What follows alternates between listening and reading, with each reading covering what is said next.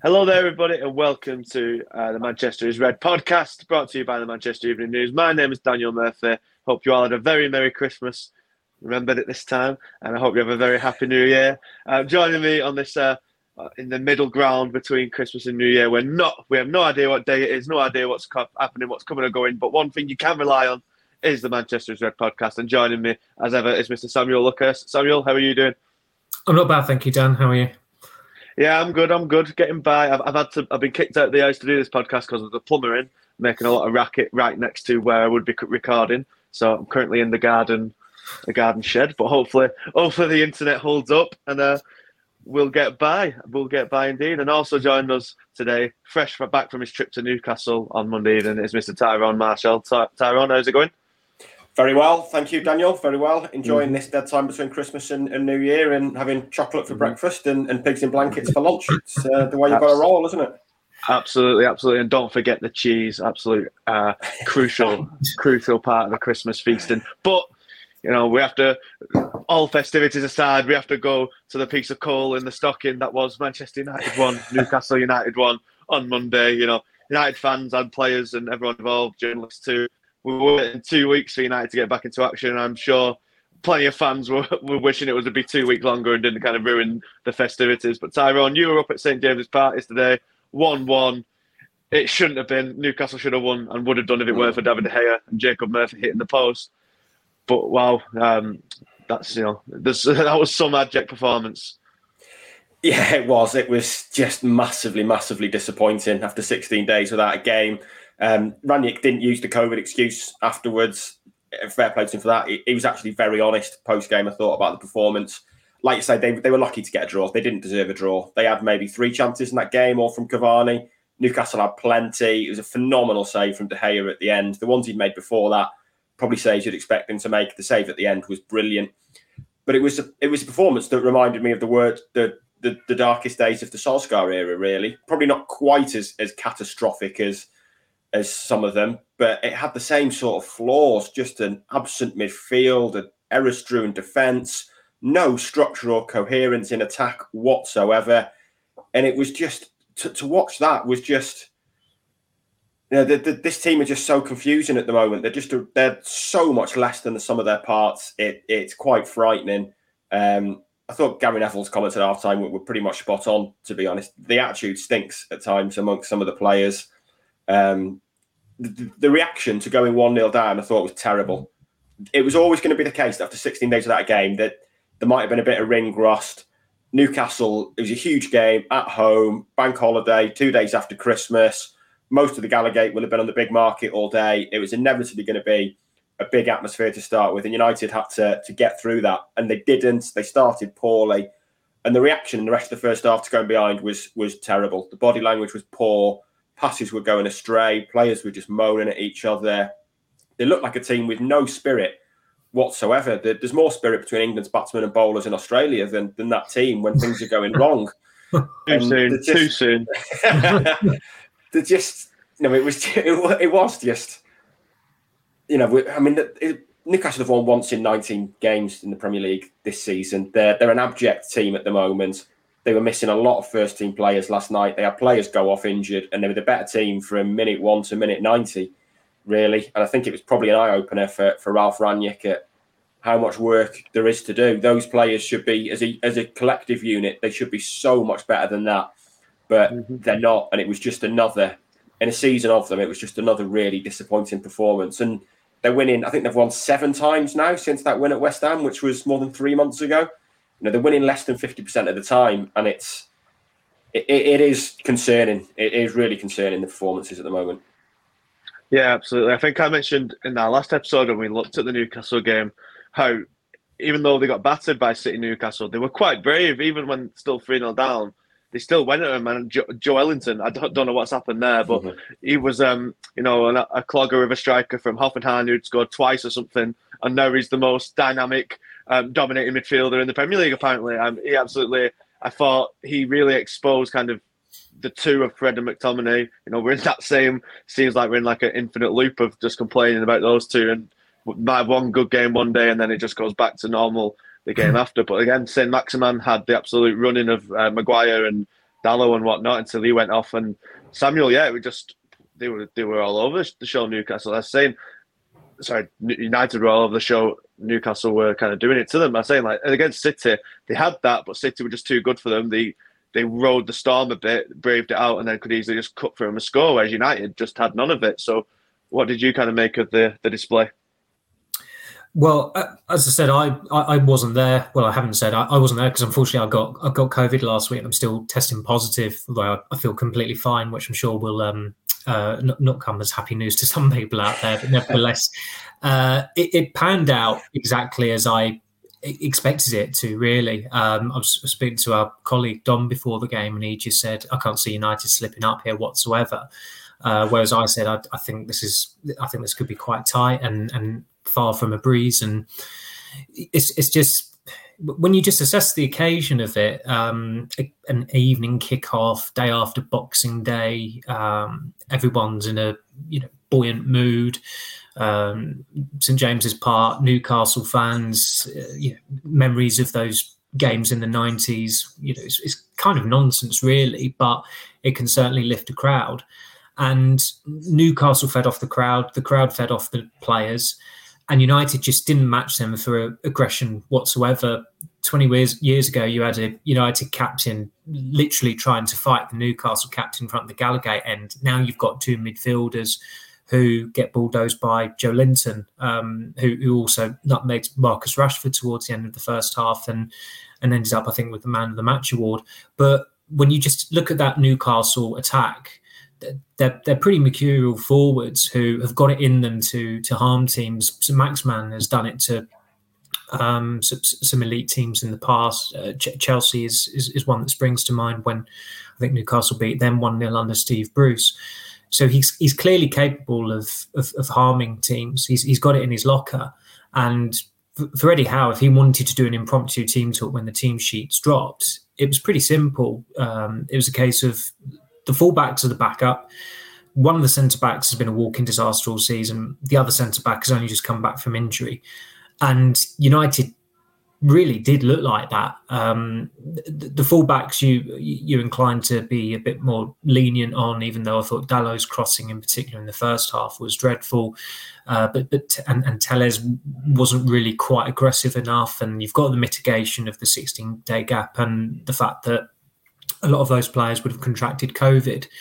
But with the way United played this season, those are not excuses. And Rangnick was quite right not to cite those as excuses. I thought it was quite telling that Maguire did actually cite it as an excuse. When you look at the way United played this season, you can't keep on reaching for that. Ultimately, it boils down to a lot of things, but in essence, the recruitment under Solskjaer was not as good as they thought it was. A lot of those players who at one point or another were good signings, now you can't say that about them. And there's an individual aspect about this United team that makes it very, very difficult for them to gel in attack. And I'm not putting that down to the Ronaldo factor whatsoever. I think the whole thing about body language has been overplayed a little bit, but I suppose that the fault lies there with Rangnick, because he's brought that to everyone's attention. But Rashford's body language was concerning the coaches before the coaches left, effectively. Fernandes has always been a narky player since he came to United, and there's nobody there with the personality or the presence to tell him to shut up. Your passing's dreadful, concentrate on your own game. Nobody puts him in his box. Even last season, when there were no crowds at games, I think there was maybe one occasion where a player properly scolded a teammate, and that was Maguire with Fred at Leeds when he called him an effing idiot. Everyone could hear it. But that aggression just is completely lacking. And okay, it might not necessarily win you football matches, but the way United are playing, they need that. They need to channel that into their game, because there's not a lot else going for it at the moment. And with Ronaldo going down the tunnel, which again I think was just a subplot from Gary Neville that's pretty pointless, he's kind of earned that slack to be that way. He doesn't like not winning whatsoever. With Rashford and Fernandes, they have not earned that slack. Fernandes was still at Sporting Lisbon this time 2 years ago. Rashford has had an annus horribilis. it was just pretty staggering, really, that both of those players completed the full 90 minutes again. The pattern really continued, whereby the first attacking change that Rangnick made, the player he elected to take off was probably the most unfortunate to come off, really. I thought Greenwood was maybe the only mature of the front four in the first half last night, yet he was the one who was brought off after the coach had said beforehand that he deserved to play. Rashford hasn't been deserving of starts recently, neither has Fernandes, yet they are still both seeing out games to general disbelief. Yeah, definitely. We'll definitely come on to both Fernandes and Rashford momentarily. I think it was on Twitter you made a point, Samuel, and I might be paraphrasing you a bit, but you're saying like during the lockdown it was kind of a false image of United because they didn't have any pressure on them and no crowds, of course, and now that fans are back in, they're kind of wilted straight away. Would you like to expand on that and how much of an impact it has kind of made the crowds coming back? Most fans, most clubs have benefited from it, but for United, it seems to have kind of impacted them poorly. I just thought that making a big decision like giving a manager a 3-year contract on the back of a season where Liverpool lost to Burnley, Brighton, Everton and Fulham at home was an illusion, really. That was just such a false finish that United had last season. If you played that season in a parallel universe where there's no pandemic and the supporters are present, United are guaranteed to not finish in that top 2.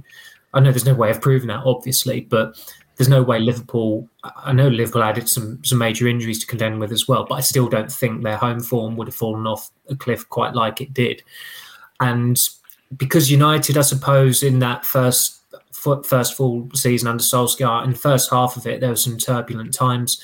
That January, where the pandemic really started to spiral, really, in China. You had the 4 defeats in that month, home defeats to Burnley, 3-0 down at home to City at half-time. The Liverpool game where Liverpool fans believed that they were genuinely going to win the league. I think that year started with a very supine defeat at Arsenal. The mood was not good. Ed Woodward's house was under attack by some militants.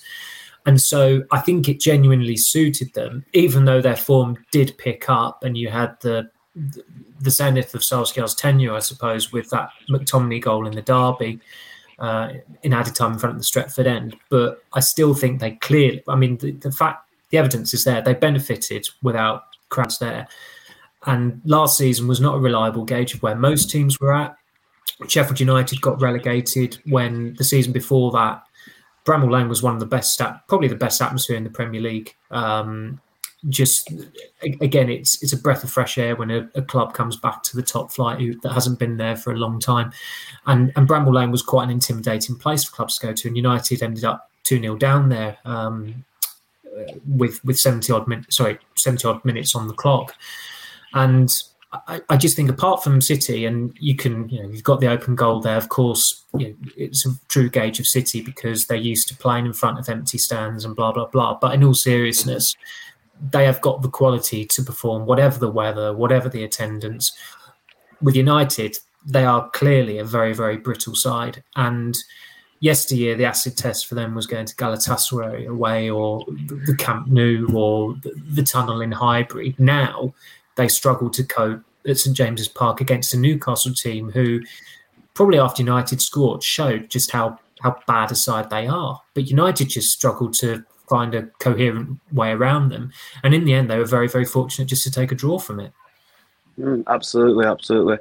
Tyrone, we kind of discussed on the last episode about maybe Rangnick will stick with most of the players since he's had that kind of 16-day gap. Players who played poor against Norwich maybe had a bit of breathing room not to get dropped straight away. I think only Varane and Greenwood came in. But it seems strange that now, after this game, Fernandes and Rashford especially, and maybe some others, Maguire as well, I know he's the captain, but his form has been dreadful. Maybe do we see in 2 days' time against Burnley finally some major changes to this team and maybe some kind of feathers ruffled? Like Rangnick's spoken a good game of giving everyone a chance, and those players who don't want to play for the club will be gone and stuff. He's kind of cut an impressive figure, but with his team selections and his substitutions, for the Newcastle game, I thought it was strange that Sancho was the one to come out. And then, as we said, as Samuel said there, Greenwood coming off seemed like the wrong choice as well. So is this now the time where Rangnick can kind of rule with a bit more of an iron fist? I mean, you would hope so. At the moment, it feels like the reality is that the players that were undroppable under Solskjaer are still undroppable under Rangnick. It does feel like he needs to do something to try and impose his authority on this team. Fernandes was really poor again last night.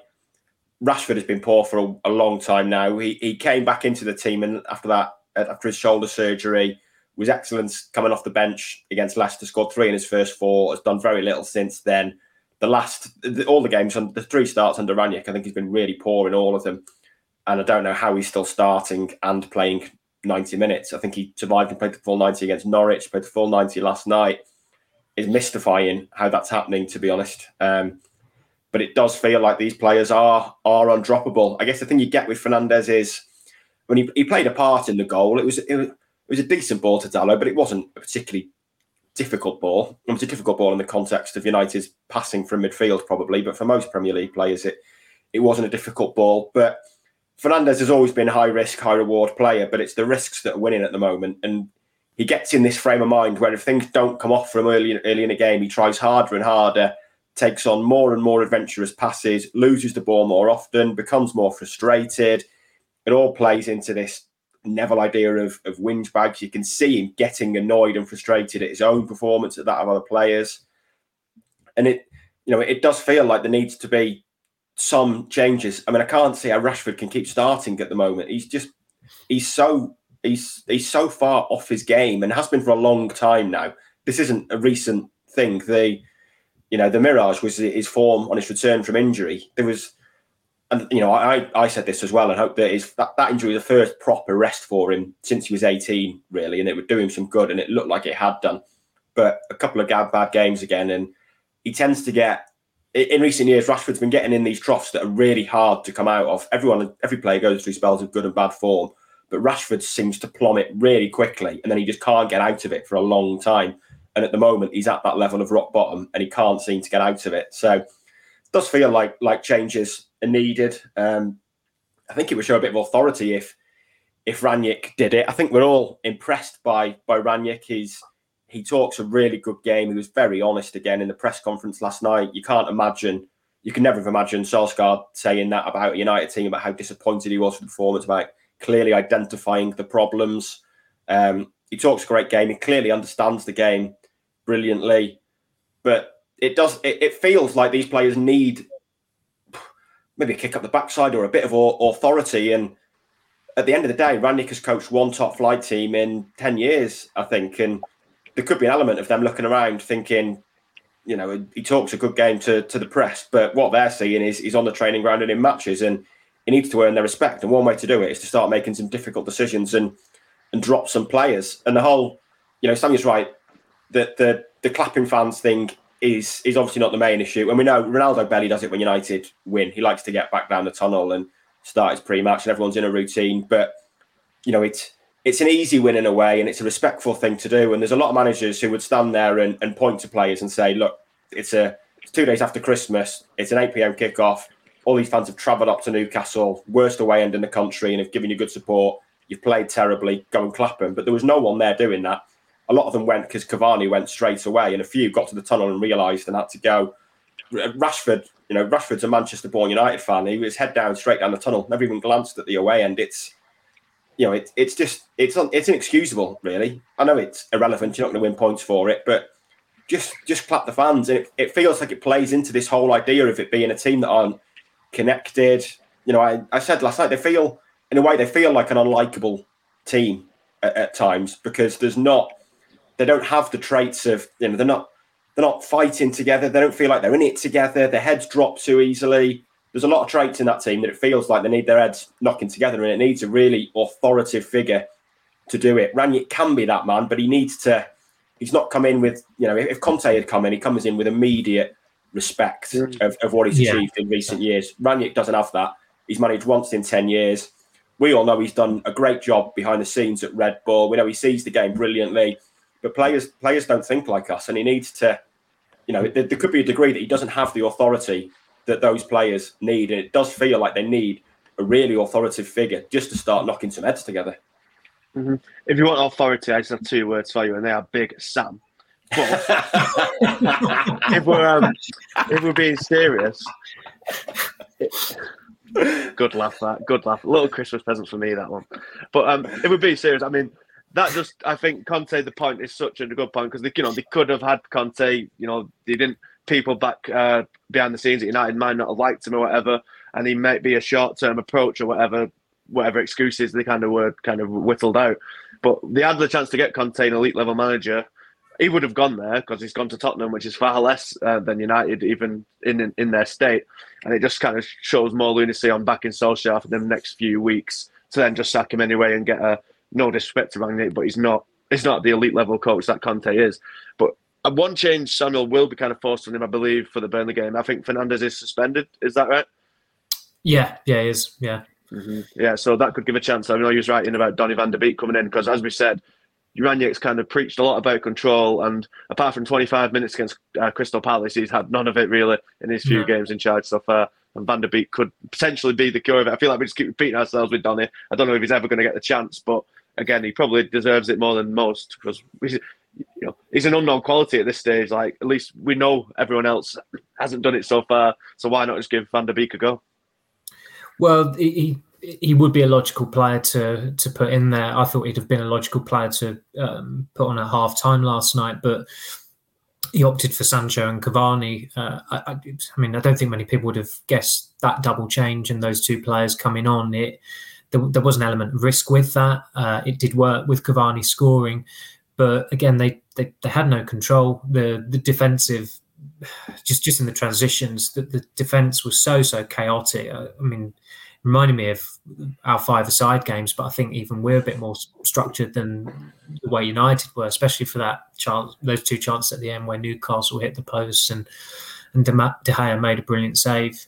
But I thought last night he was going to limit the number of changes, just because it didn't make a great deal of sense to freshen up the squad too much, the team up too much. There'd been a 16-day gap.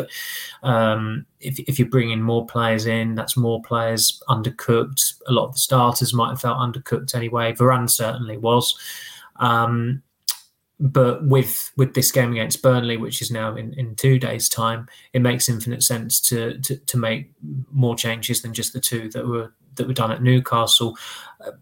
I think you saw with Fernandes and Rashford, when Michael Carrick actually dropped them against Villarreal, it did jolt them. They both came on in that game. They did very well, and they helped United win the game. And immediately they were restored to the team at the weekend against Chelsea, I think it was.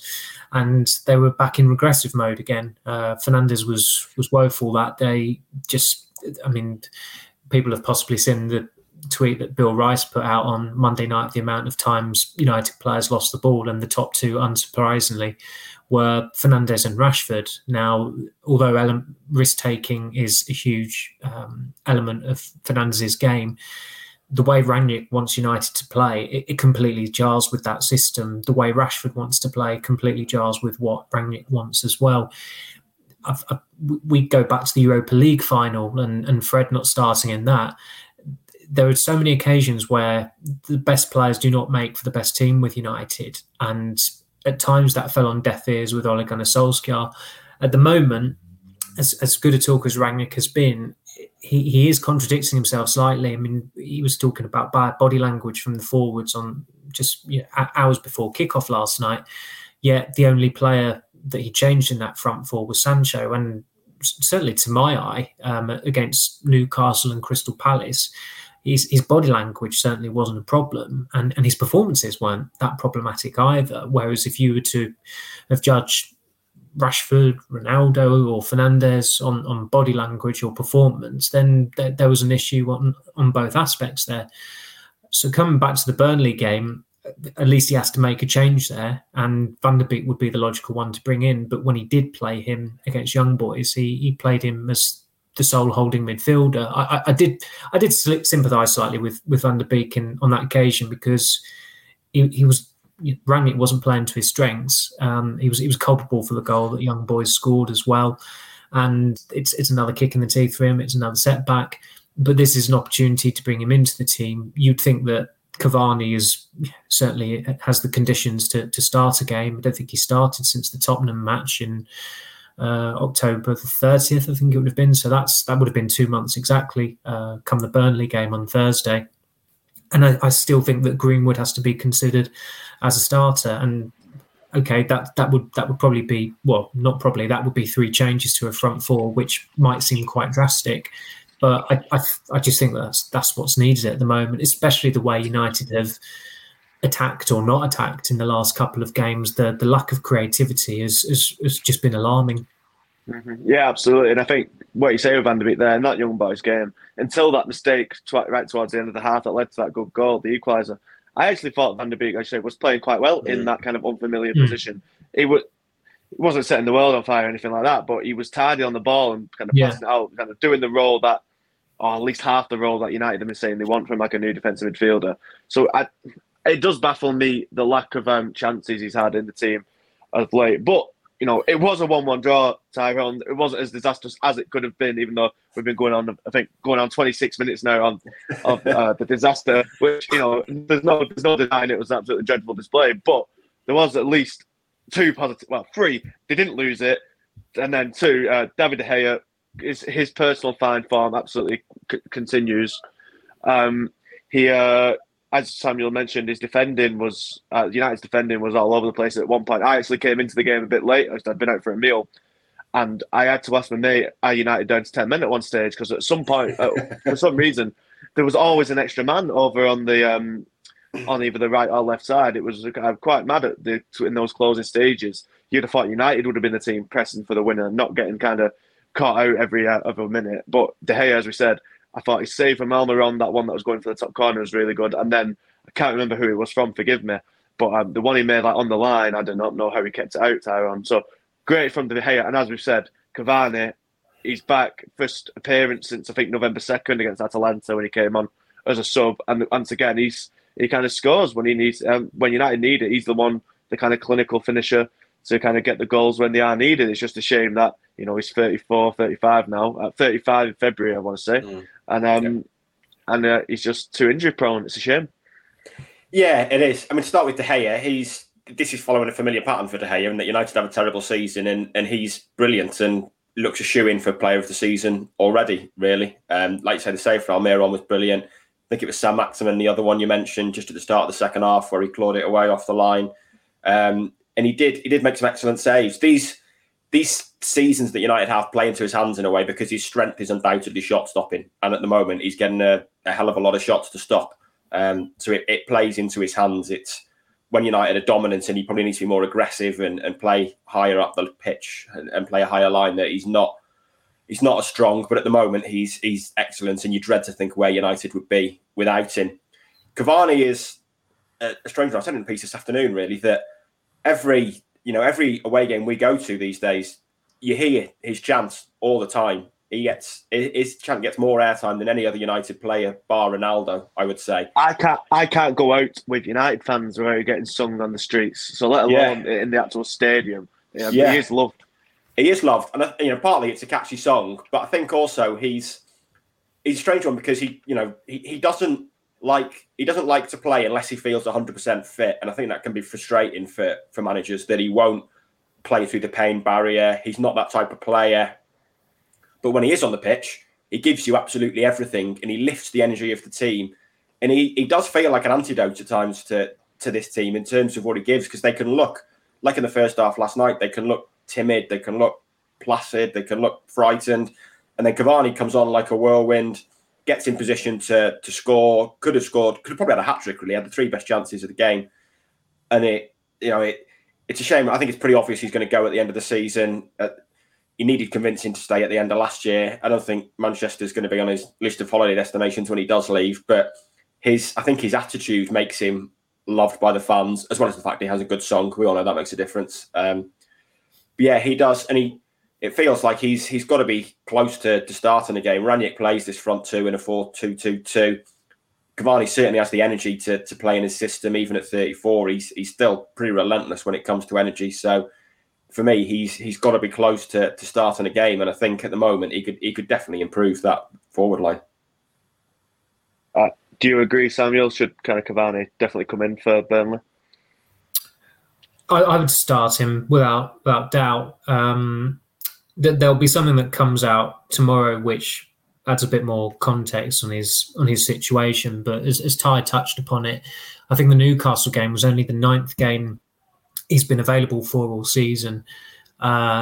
He doesn't particularly want to be in Manchester, being frank. He had a chance to be in the squad at the start of the season at Southampton.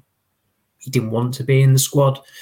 Going into this season until they signed Ronaldo, Cavani was due to be their starting striker. And I think he was off for something like eight weeks, was it, post Copa America? It was an inordinate length of time. So it's a bit of a strange one in that you can understand why he's so adored by the supporters, because when he's actually on the pitch, his commitment isn't in question. He's intense running. He's an old-fashioned striker in a lot of ways that supporters were always going to buzz off. And I think supporters will just be grateful that they've been able to watch him play in person, given that every game he played in last season almost every game was played without supporters present. So they've had that privilege. But he barely strings four successive starts together. I think the most he started in succession was probably 3 games. Solskjaer pretty much said at the end of last season that he can only start 1 game a week. So if he's starting this week, that's his start for you. But I still wouldn't be surprised if come match day, Cavani's not in the lineup for whatever reason, because that's been an ongoing issue since, I think it was March. I did the story that he was being declared fit for games by the medical staff, and Cavani was declaring himself unfit for games, and it effectively became public when United listed him in the squad for the Milan tie, and then not even 2 hours later they had to announce that he'd withdrawn, and Solskjaer didn't conceal it was Cavani who's making those decisions as well. So United fans have, I suppose, just got to enjoy him while it lasts, really, and it's only going to be lasting about 5 more months there. It would be the logical decision for him to just go at the end of the season. Amid all the talk about Barcelona in the new year, I think that's been posture on Barcelona's part. A lot of people still can't quite understand how they've managed to finance the Ferran Torres deal.